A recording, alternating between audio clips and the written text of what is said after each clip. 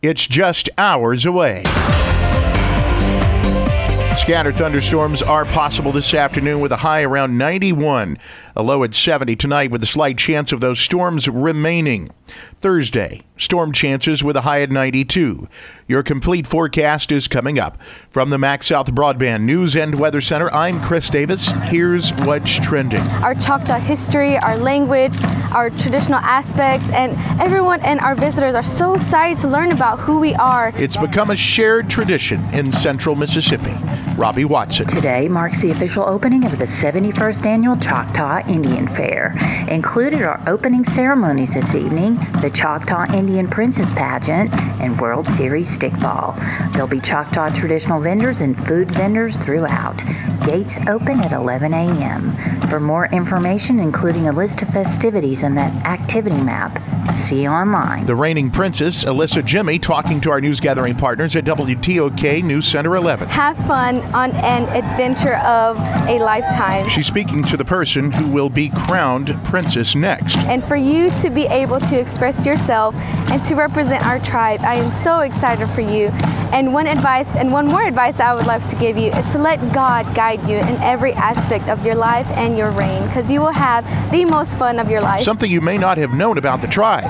The Mississippi Band of Choctaw Indians is now one of 3 tribes investing in a large hotel in Pigeon Forge. That's expected to be completed in 2023. It's called the Dreamcatcher and will have a large convention center and 200 rooms, and they hope to build franchises too.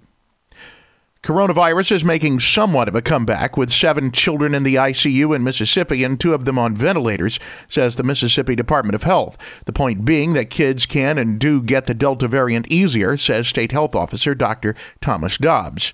219 new coronavirus cases have been reported in the last day, with 10 deaths. One of those was in Winston County.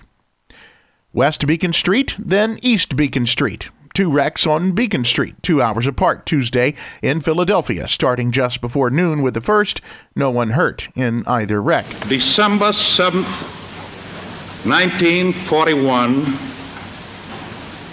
a date which will live in infamy. That is the date that Navy musician Charlton Ferguson of Kosciuszko was killed while serving aboard the USS Oklahoma in Pearl Harbor. He was 19. His body was recovered not long after the attack, but they didn't know who he was. He was buried at first in Hawaii.